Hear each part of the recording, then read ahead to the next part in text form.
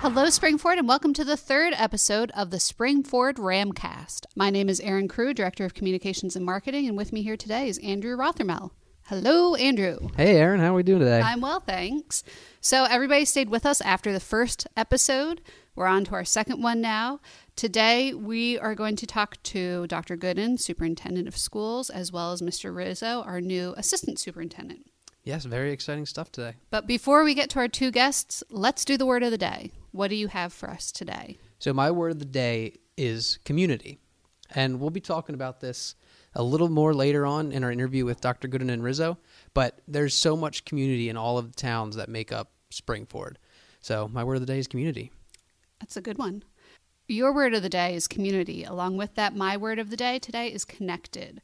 Everything in our community is really connected through the school. A lot of people move into the Springford area because of the school district and the reputation that we've built. So once we have our two guests here, we'll talk a little bit more about how we can continue to connect with our community, to connect neighborhoods, towns, schools, the entire Springford district. So two really good words that go together, connected and community. Yes, and now should we go right into my 3 things to know? Yeah, let's do 3 things. All right, so the 3 things today are probably going to be my favorite of all from the podcast, and it's the most watched RCTV videos in 2019. Oh, a review list, if you will. Yeah, could you take a guess at what you think any of them would be? The most watched videos on RCTV. Are you talking about the YouTube channel? Yes, our new YouTube channel. Okay. Would graduation be on the list? It's top 5, but I'm only doing top 3. Okay. Man. Well, I would have guessed graduation, maybe a basketball game, and... I'll just go ahead. Okay, thank you. So the first one was the high school lunch options.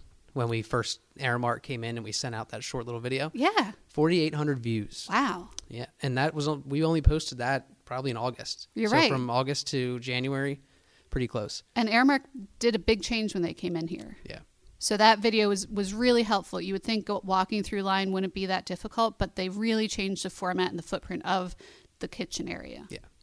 So the second one is, and this was an inaugural event this year, the prom red carpet event. I forgot about prom. 3,500 views. That, I think, is my personal favorite show, episode, anything you want to call it, on RCTV. I loved Live from the Red Carpet. That was a lot of fun. It was a lot of fun. Can't wait to do it again. And then the third one was this year's end-of-year celebration video from the 2018-19 school year, the Footloose. Oh, yeah. That had 2,600 views. Are we going to do that again this year? Yeah, I think it's now going to be a yearly thing. Okay. We'll have to come up with a new song. Yeah, every year will be a new song. Okay. 2 years ago, we did Can't Stop the Feeling. Exactly. All right, so those are my 3 things to know. Great. Thank you.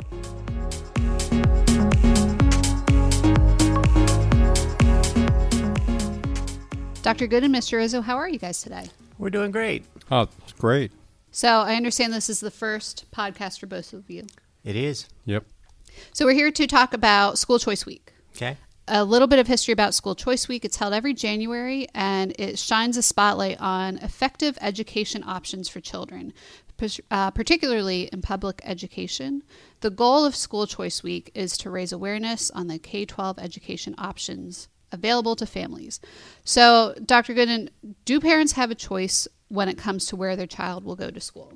Well, that's an interesting question, Erin, because many, many years ago when I got into the district, we really began to look at how can we formulate a vision for the district. And as we developed that vision, it really came around the idea of school choice. And the vision is simply that we want to be the educational provider of choice for our families and our community, because parents do have options. They have a variety of options they can exercise besides going to our school. Now, I understand that in public education, each school district has boundaries, and people living in those boundaries pay taxes, and part of those taxes go to the school district to support school district operations, and that's where children go.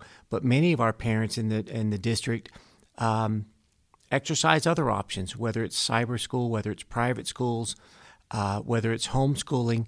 Those are all viable options, and and that's our competition as a public school. And so many, many years ago, we formulated the vision that we were going to be and work towards being the educational provider of choice. And so we've tried to put in place programming that is going to be attractive to our students and competitive in preparing our students to move on into either their careers or move on into college and eventually into a career. But we want to make sure we're providing the best possible opportunities for our students that we possibly can. And so that's been our driving vision. So yes, parents can they can exercise choices in the education of their children, and we want to be competitive in that. We want to be not just the default provider, and that's oftentimes what public schools are. We're the default provider of educational services for students. We want to be we want to have a program and an organization that people would want to come to, that this would be their choice, and that it wouldn't be the default. So yes, there's many options, and certainly they have those. The parents have the ability to choose those and exercise those options. So let's talk a little bit about the Spring-Ford community. Dr. Gooden, since your tenure here as superintendent, how have you seen our school community change? Well, I think there's some constants that I've seen within the community, and that is the community support for the school system in itself. And you can see that with the high level of participation and involvement from our families that use our services here in the district. But I think that we oftentimes, when you're in it, you don't recognize quite as readily the changes that are indeed happening. But I would say probably one of the biggest changes I've seen is the number of houses and apartments that have been put into play just in the last 10 years. I would not hazard a guess of how many units have been put into the district since over the last 10 years, but I would say it's well into the thousands. And so we certainly have seen a denser population, and as a result, we're seeing that in some of our traffic patterns throughout the community, as well as some of the changes we're seeing in our student population and the diversity that's happening within our student population. We are growing we are growing into a more diverse community, and there's lots of reasons for that. Not the least of which is some of the commercial enterprises, businesses that are available that are in the district, and those bring in folks that increase the area of diversity for us. And so we've seen those changes, and we're excited by those changes. We've embraced those changes. And once again, going back to the whole idea of school choice, these folks coming in, we want to make sure that we are the option that they would choose. Well, and you mentioned a change just over the past 10 years. Right now, being in 2020, we're coming up on a big year, which is the 2020 census. Right. The last time we had a census done was 2010. So we're going to start to see, as information comes out from the census, the numbers that have changed over the past 10 years, the growth in the district, the change in the population. So I'm pretty excited about the census, but I'm also a big nerd. So I'm going to try and get everyone else excited about the census this year. Well, for us, while we've not seen, I just mentioned about the number of housing units that have been brought online since in the last 10 years. But what we don't know is the number of students that are not at school age. Mm-hmm. And the census will give us some of that data to help us plan going forward. And so right now, while we've not seen a big number change in our student population over the past 10 years, and I would guess that we're somewhere around 300, that change to the good over the last 10 years, we don't really know exactly how many we've got in the pipeline. And so that's something that we do need to know. Mm-hmm. We're currently doing a demographic study in addition to the most recent facility studies that we did. So that kind of data will help us in planning and making sure that we have facilities and programs necessary to support our growing population. And Mr. Rizzo, you recently moved your entire family across the state just about 5 months ago. I did. So you literally chose Spring-Ford. In the truest sense, I did, yes. Can you talk to us a little bit about the the decision to move out here with your entire family? Because that's pretty big. You have high school kids, and to move them their high school years is a commitment. We were deeply entrenched in our community where we came from, and it was never our plan to move. Our plan was to stay there, and I was going to retire there, and that was the plan. But things happen, and life changes, and you get an urge to go to do something a little bit different. And Spring Forward has been on the radar for me for, the better part of 17, 18 years. Being, even though I was from Western PA, Spring Forward is known. It's known for a lot of reasons, for the music community, for the academics, for athletics, for a lot of reasons it's known. So when I was feeling an urge and a need to start to consider some other options, Spring Forward opened up, and it was a natural move for us because of what it offered. And as you go through the interview process, you get asked a lot of questions about yourself, and the first question you get asked is why. And I said, well, first of all, I would never apply to a district that I wouldn't send my kids to. So just applying, is indicative of my investment in the community and an investment in my kids' growth, because this is a district where they're going to thrive. And it's 4.5 months now into this. We're seeing exactly that. Our kids are doing great. They're having a great time. They're being challenged. They're being pushed.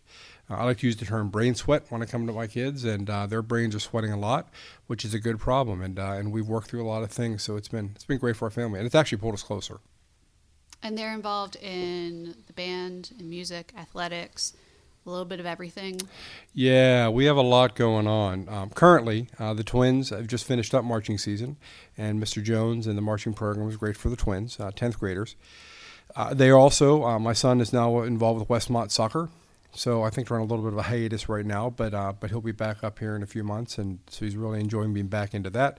Sarah and Sophia, my two little ones, are basketball crazy kids. They broke away from the soccer norm, and they went basketball, and they're having a great time doing that with the youth program here. So they all play instruments. So we're a musical family, and Spring Forward was a good fit. Strong music program, strong athletic program, and options.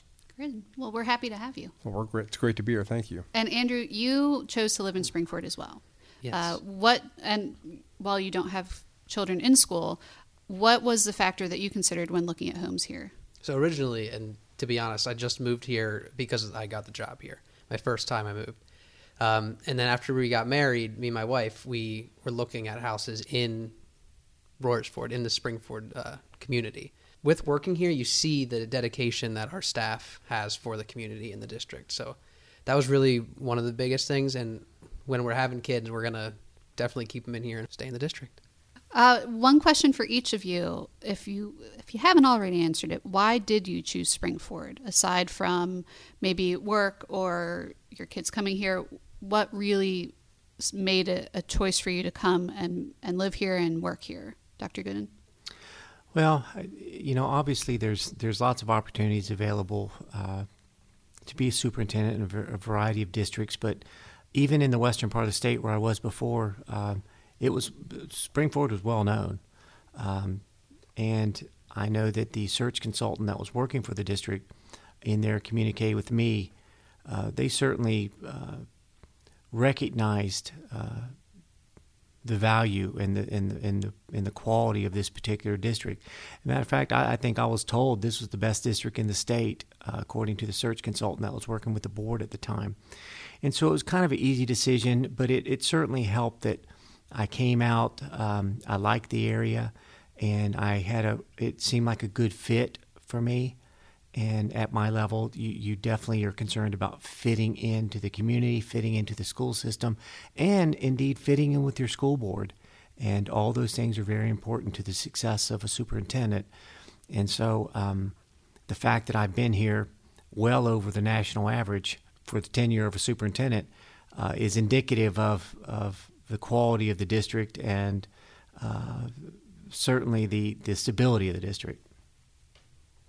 Mr. Rizzo? So for me, obviously the job pulled me here. But, when you go through the interview process, which for us it started in April, as you start to plan and learn, because you don't go to a district without doing your homework. And as you progress through the interview process, you continue to learn, you continue to grow more, and you hear about things. And for me, I wanted to find the fault. I wanted to find the bad. I wanted to find the weaknesses of the district. And I couldn't find any. Now, not everything is perfect, but what I found is that there is somebody caring about some aspect of education for our students, whether it's social emotional learning, academics, athletics. Just when I go through the gamut, everything is solid here, and it's been very carefully planned. When I look at, we're talking about Spring-Forward Learning, or at the time Modernizing Learning, the plan for rolling that out was very purposeful, and it was done over several years and a lot of planning. When we looked at the expansion project, it was done over years of planning. Everything was done in a very thoughtful, methodical way, and that's a district I want to be part of. We don't make flippant decisions. We don't haphazardly jump into things. We plan, we analyze, and we move forward. And that was really attractive to me. And I knew that a district that put that much thought into their buildings, put that much thought into their educational programming, was a district I needed to be part of. Dr. Gooden, let's step away from school choice for a moment and let's talk about weather. Being in the middle of January right now, we've had some weather issues. We've had one early dismissal so far. We've had some questionable, is it going to snow? Is it going to rain? Is it going to be ice? Can you just talk to us a little bit about what the process is from 9 p.m. the night before to 5 a.m. the day of? Well, I get reports from a variety of resources, and probably the last resort is the network television.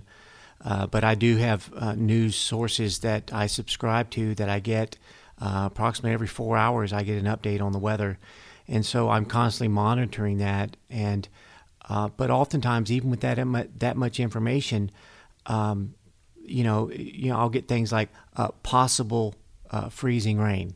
Well, that's possible freezing rain. So what do you do with that? So we're constantly having to monitor the weather and keep our eyes on it, not only from the reports, but also physically going out and checking conditions of the roads, et cetera, et cetera. What most people don't understand, though, is I have to make that decision before 5 o'clock every morning if we're going to do a delay or closure, yes. And so that has to be made at the latest 5 o'clock. And so oftentimes, if you don't see something happening, I don't have a crystal ball. And so you're trying to make a decision at that time. And so, you're using your best judgment. And I think what I've tried to do is always use the idea that we want to keep our students safe, and I've always operated on that, and for the most part it's always served me well.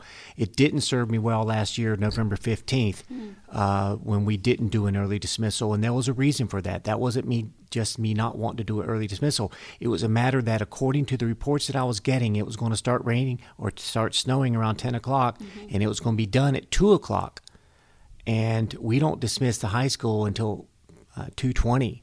And so in my mind, I'm thinking, well, why would I dismiss early in the midst of the storm when I can just hold them here and dismiss them later? Well, as we all know, the storm was stagnant. It did not move. It did not move out of the area, and so we had a problem. But even in that, I know I received a lot of criticism for that, but my rationale, my reasoning for that decision was truly student safety, and I couldn't see us dismissing kids in the middle of a storm. I thought that if we kept them, they're here, they're safe, and then we would just do our regular dismissal. But having said that, I try not to let outside influences get into my head, because I need to look at, okay, what data do I have? What information do I have? And what can we do to make sure our students are safe? Quite frankly, if I pulled the trigger and did an early dismissal or a 2-hour delay or a cancellation every time bad weather was predicted, we would miss a lot of days. And so, of course, everybody afterwards, after an event, everybody's 100% on what the weather is, but you've got to make that decision based upon the data that you have at the time. And so I try to get it and gather as much data as I can. I will say that I also confer with my colleagues in the other surrounding districts anytime a decision is made. And so we get together. What are they seeing? What are they hearing? what do they feel, and so we make a decision based upon that. So, but there is no crystal ball. I can't tell the weather any better than anybody else, but I can say that I get a lot of data on the weather. And as I said, I get a report every 4 hours, 24/7 on the weather from one of the subscriptions that I get, particular to our area. And so I lean on that heavily. But as I said, sometimes reports are possible snow flurries or possible freezing rain. Well, okay, that's great, but that's possible. And so you got to make a decision based upon that. And how many times have forecasts been wrong? Matter of fact, our first early dismissal, they were calling for some bad weather that did not materialize. But based upon the information I had at the time, I had to make that decision. And understand, once a decision to do 2-hour dismissal or early dismissal is made, it takes approximately 2.5 hours to get all the buses into the district to start dismissing kids. So it's not like I can make a decision at 9:30 and at 9:45 we're dismissing kids. It doesn't work like that. The drivers have to come back to the lot, pick up their, they have to be notified first, come in, get their buses, and they come in, and then we start dismissing. And so there's about a 2.5 hour window, even when a decision is made to do an early dismissal, and that it's just not made at the spur of the moment, or it's not that quick of a turnaround. There is a lag time, and so the rule of thumb, though, is always try to make a decision in the best interest of students. And believe me, I come under pressure whenever we miss 5, 6, 7 days in a school year, and nobody wants to miss any more days. Well, then suddenly everybody's critical of missing more days, but I'm still using the same metric to make my decisions. And that is trying to be as safe as I can for our students, in addition to our staff that's driving in. So I try to use that as my true north, if you will, in making those kind of decisions. But it's very difficult, and as I said, sometimes I think folks think that I have an inside track on what the weather's going to be, and I don't. I'm gathering as much data as I can and making the best decision I can. Well, we like to end each Ramcast with a little bit of fun. So I'm going to throw it to Andrew. He has 5 random questions for each of you. Yes, so we'll start with Mr. Rizzo and give Dr. Gooden a break here. So what is your favorite pizza topping? Oh, wow, it's a tie. Either mushroom, because I'm a fun guy, or probably sausage. Okay, and what is your favorite TV show? Hands down, The Office. Who was the last person you texted? Dr. Gooden to tell him we were coming over here. And what was the worst job you ever had? I was blessed. I've always had pretty good jobs, but I would have to say probably being a dishwasher. And then the last question, what is your favorite thing to watch on RCTV? It's all great stuff, and I believe me, I'm going to tell you, I watched all of it, getting ready to come here, so all of it. You do a great job promoting the district and the great things. All right. Nice job, guys. Thank you. Subscribe on Ram Country TV on YouTube. Dr. Gooden, your turn. You get different questions. Oh, I get different. I might mix some of the same ones in there. Cats or dogs?